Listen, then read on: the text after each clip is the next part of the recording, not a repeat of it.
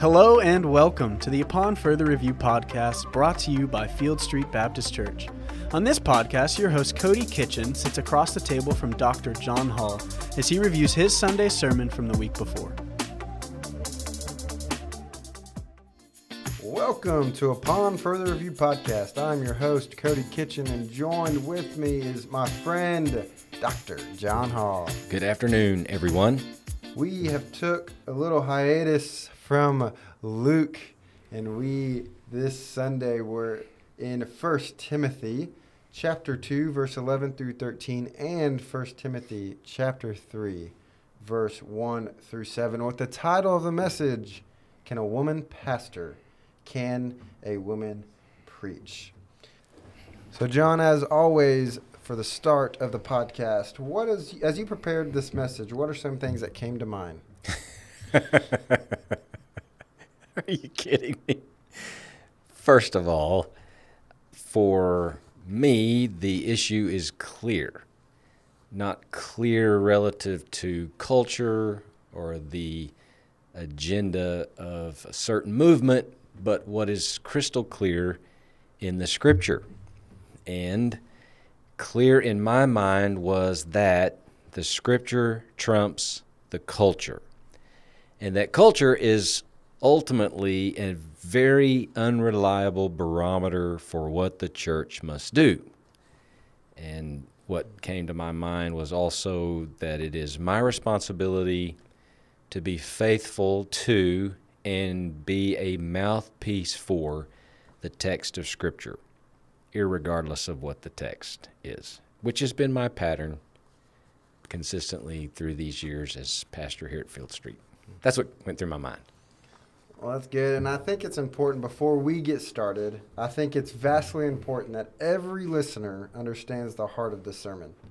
And I also think, as we say on most of the podcast, I think it's also important that if you have not listened to the sermon on Sunday, that you pause this podcast and go listen to it, because we don't want anything taken out of context of what was said. And so I think it is important that if you have not listened to the sermon, to do that before listening to the podcast. And as John stated on Sunday, that the purpose of his sermon was to see what the Bible says about this crucial issue. And John, you shared your concern of the church going the way of the world, and if not careful, can drift away from clarity of Holy Scripture. You set a beautiful runway for us to look at what Scripture says about this crucial issue in particular. And you start with the purpose of the sermon being reviewing the clarity of Scripture regarding the office of pastor. And I just love that you made the point to define the term pastor and how this term has been expanded to mean so many different things. You clarify the definitions and responsibilities of a pastor through God's word in 1 Timothy chapter 2, verse 11 through 14, and 1 Timothy chapter 3, verse 1 through 7. You say that pastor is a teaching office and is entrusted with the spiritual welfare and care for the church. You say that the pastor is to give spiritual leadership of the church. So my first question is, with this definition of pastor, how do you think the church has hurt this definition? I do not think the church necessarily has been intentional about rearranging the biblical definition of what a pastor is. So it's important to reclaim what Scripture identifies and teaches relative to both the office and the function of pastor, which is frankly the same.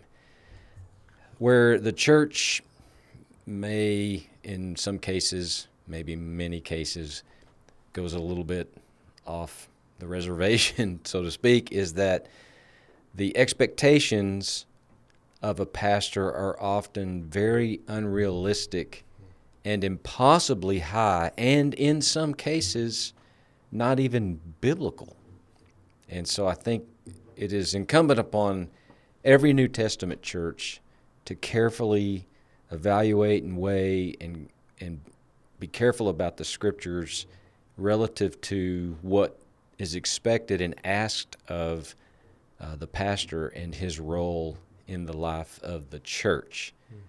And so I think every church has an obligation to be thoroughly biblical in their expectation for what a pastor is, what the pastor does, who the pastor is, his character, his competence,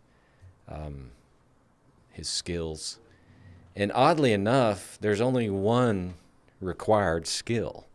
He must be able to teach. And in some cases, that's a gift. In other cases, it has to be learned. So as mere mortals, have to learn how to teach and preach the Scriptures. Some have this gift. Some men have this gift, of course. Others of us, we just have to keep working at it, grinding away at it. So I think churches, in an effort to be completely faithful and demonstrate fidelity to the Scriptures, should weigh the Scriptures carefully and then let that set the job description, if you will, for what a pastor is first to be and then what the pastor does. And for some reason, many, many churches have gone away from Scripture first and foremost and have superimposed expectations that likely come from the business world, superimposed that on the office position of pastor, and has made it increasingly more difficult for pastors to even function in that kind of setting. That's interesting, and I appreciate your response on that too, because it's an interesting conversation when we talk about going back to the definition biblically of what a pastor is, because I think you're right that, and again, to reiterate what you said too, is that not saying that churches do it on purpose, but I do think that you're right that we've kind of gone away from that term pastor and just use it flippantly, just like a lot of words I think we use flippantly. So I appreciate that clarity, and thank you for your answer. And so to kind of transition, you started going into context of the two verses that we read, 1 Timothy 2 and 1 Timothy 3. And your point was that when Paul is speaking of a woman, not in the teaching or exercising their authority over a man, that this is in the context of the office of the pastor. And I appreciated that you explained Paul's grounds for his argument as the creation, fall, redemption. And I don't know if it was just me. I don't think it was, but I think a lot of people probably have never heard it in that way and in that argument. And so I appreciate it. And I want to quote you because I don't want to butcher what you say, but you say this, quote, "Creation order, which continues today, says Adam was made first, then Eve was made next. In Genesis chapter 2, God created male and female in his image. Both are of equal value, yet if you examine the Genesis 2 text carefully, one can plainly see that the woman's role is complementary in nature." You go on to say, what does that mean? Put simply, it is that which completes or perfects. Thus, woman completes man. Adam and Eve function in a complementary way, conducting different roles, yet serving alongside one another. This dynamic is revealed in families and in the church. Your point was to make the biblical argument that the office of pastor is limited to men. My question is, other than it being against what Scripture says, what could be the downfalls of a woman preaching? That's a very good question.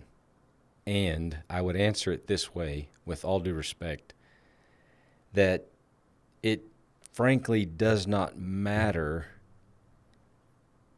if indeed it goes against Scripture.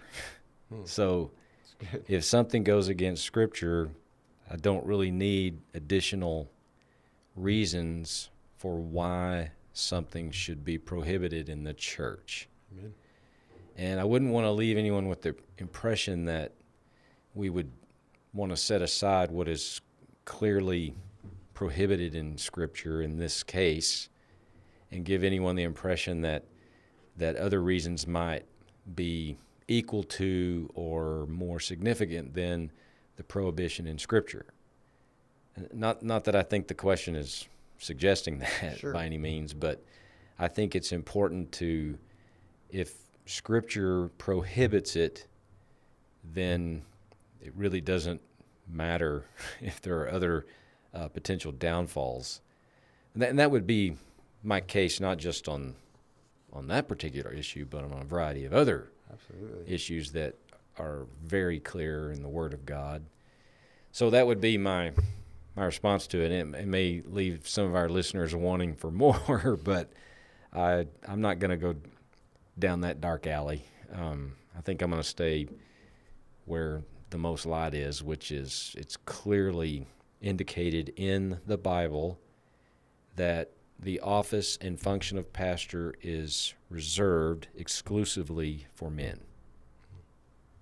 Well, I always appreciate your answers, because I think majority of them, if not all of them, I'd make the argument are based on Scripture. And so I appreciate that response, that you're just basing it off Scripture and Scripture only. And I think that speaks to a lot to who you are. And I know I'm not just saying that to say that, but just going back to the point that I know you agonized through preparing this sermon, and that making sure that it was what Scripture said, not your opinion. And Correct. so I appreciate that. And I think it's important that the listeners understand that too. And so thank you for the honest answer. And I agree.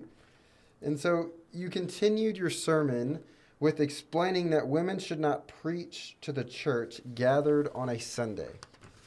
You say that it's a matter of authority, as well as you make the point that God assigns to men what he does not assign to a woman. And I love that you said that and even clarified that, because you also clarify that women can teach and do teach other women. They teach children and students, and in other variety of settings and context.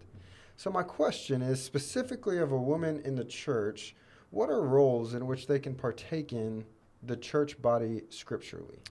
This is a very good question, and it needs to be asked. And I think on the heels of Sunday's message, it's a vital question to ask, and it needs to be answered. So I would begin by saying that a faithful Christian woman can do just about anything in the life of the church, with the obvious exception as prescribed by the Bible of holding the office of pastor. That's the exception. That said, a woman can and should serve out of her giftedness, out of her skills, her talents, her experiences, her personality. A woman should give, as should men.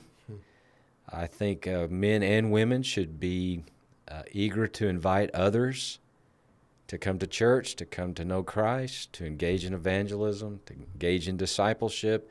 I think women can certainly have a teaching role in the church. They can teach other women. They can teach children. They teach students. They teach in other settings and contexts.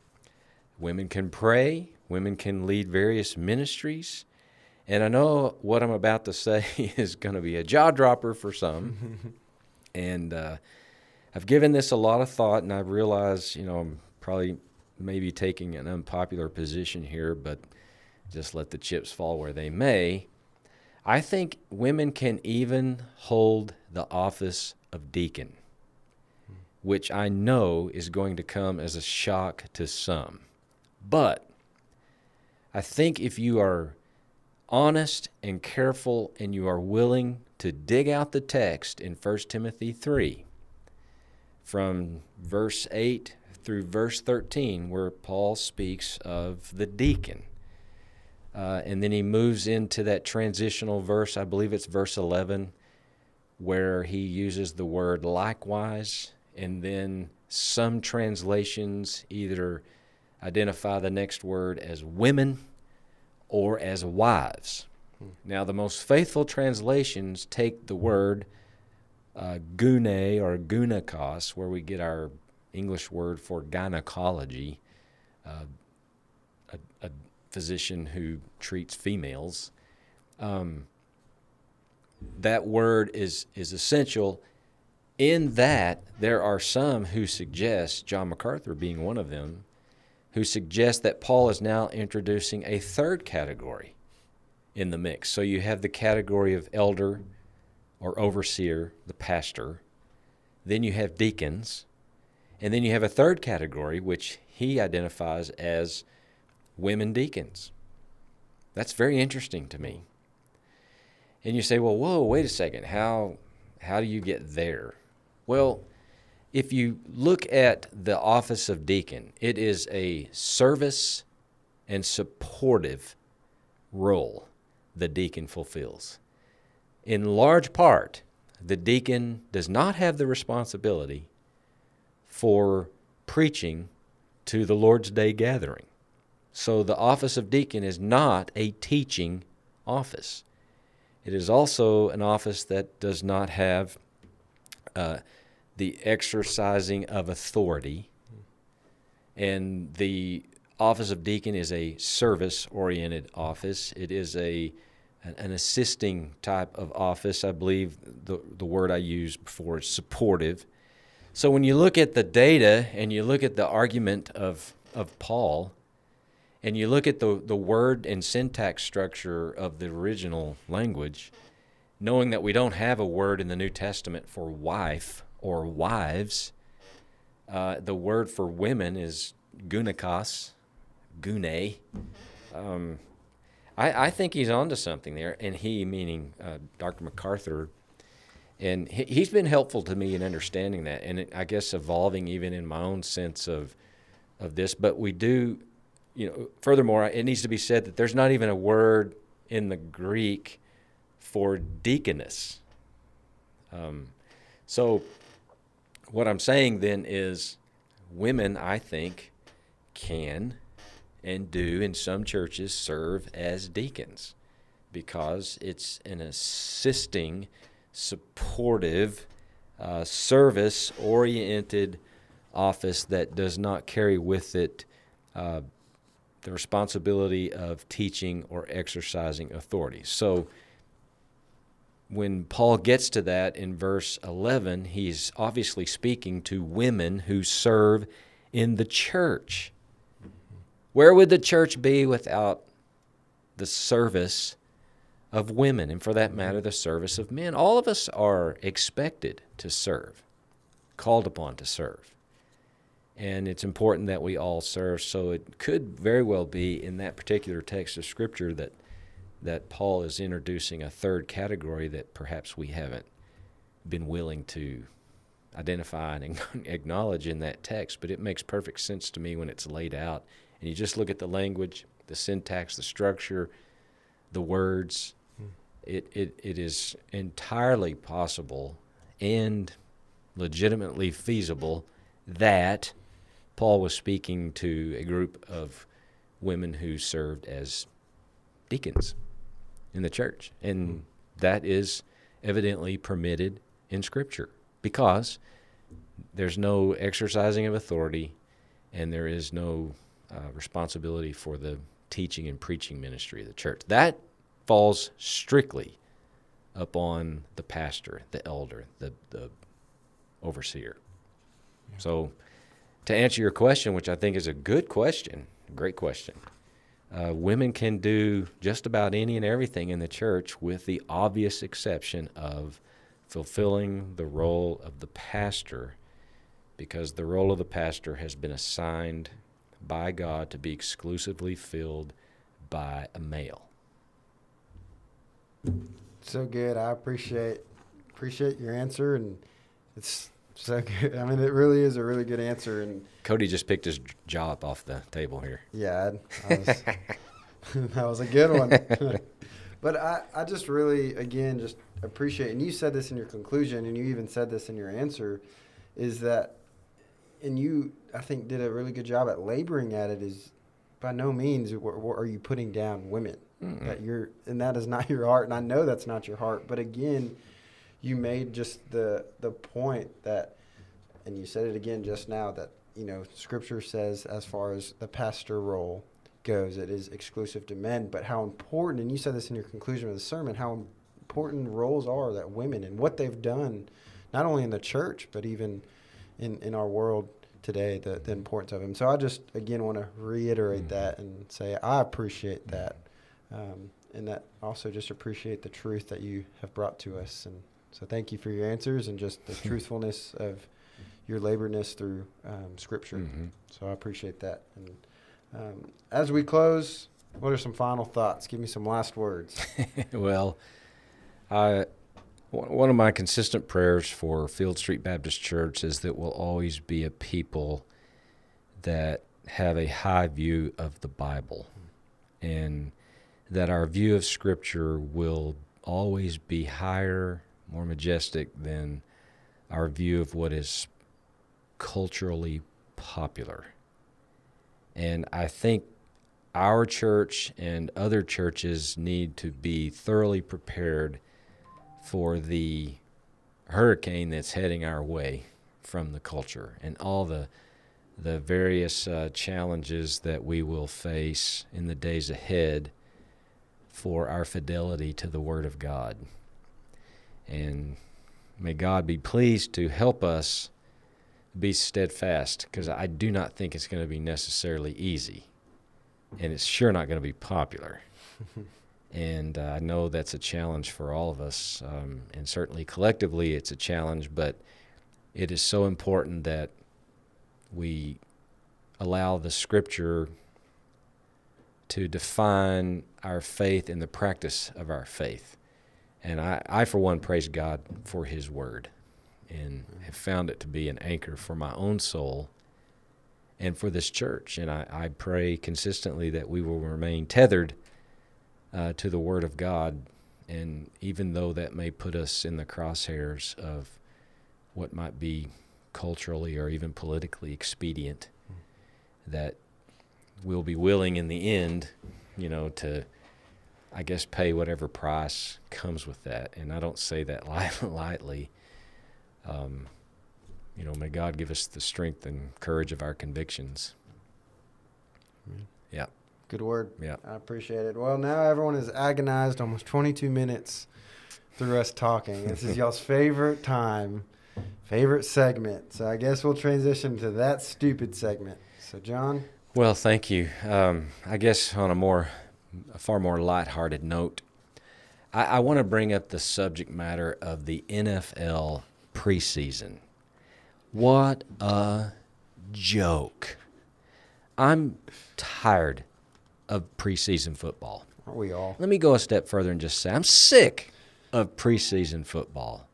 What a ridiculous 3 or 4 weeks that is. The players hate it. The fans can't stand it. The commentators aren't big fans of it either. I have a suggestion for the NFL. If they'll give me a call, all right, here's what I tell them. If you want to make the preseason really worth watching and put people in the stadiums that are packed and sold out, make it like the Hunger Games. And that will revolutionize the NFL preseason. The survival of the fittest. And then we can, move on and get on with our lives. But the preseason, what a joke. I mean, everyone around the country is going, this is stupid. Why do I watch this? Nobody starts. The stars don't come out and play because they don't want to get hurt. So they want to wait to get hurt in the regular season.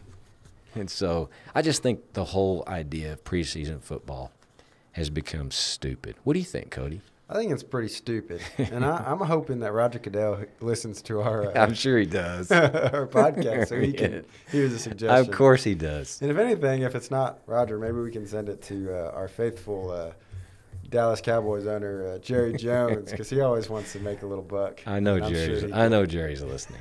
Jerry, email me, pal. I'll fix you up. That's pretty stupid. It is stupid. I do think that the Hunger Games would definitely entice. I think that would really raise the watchability level of preseason football. Oh, man. That's free. Good. That's free to the NFL. You're welcome. If they do that, they better give you some money. I'm sure they will.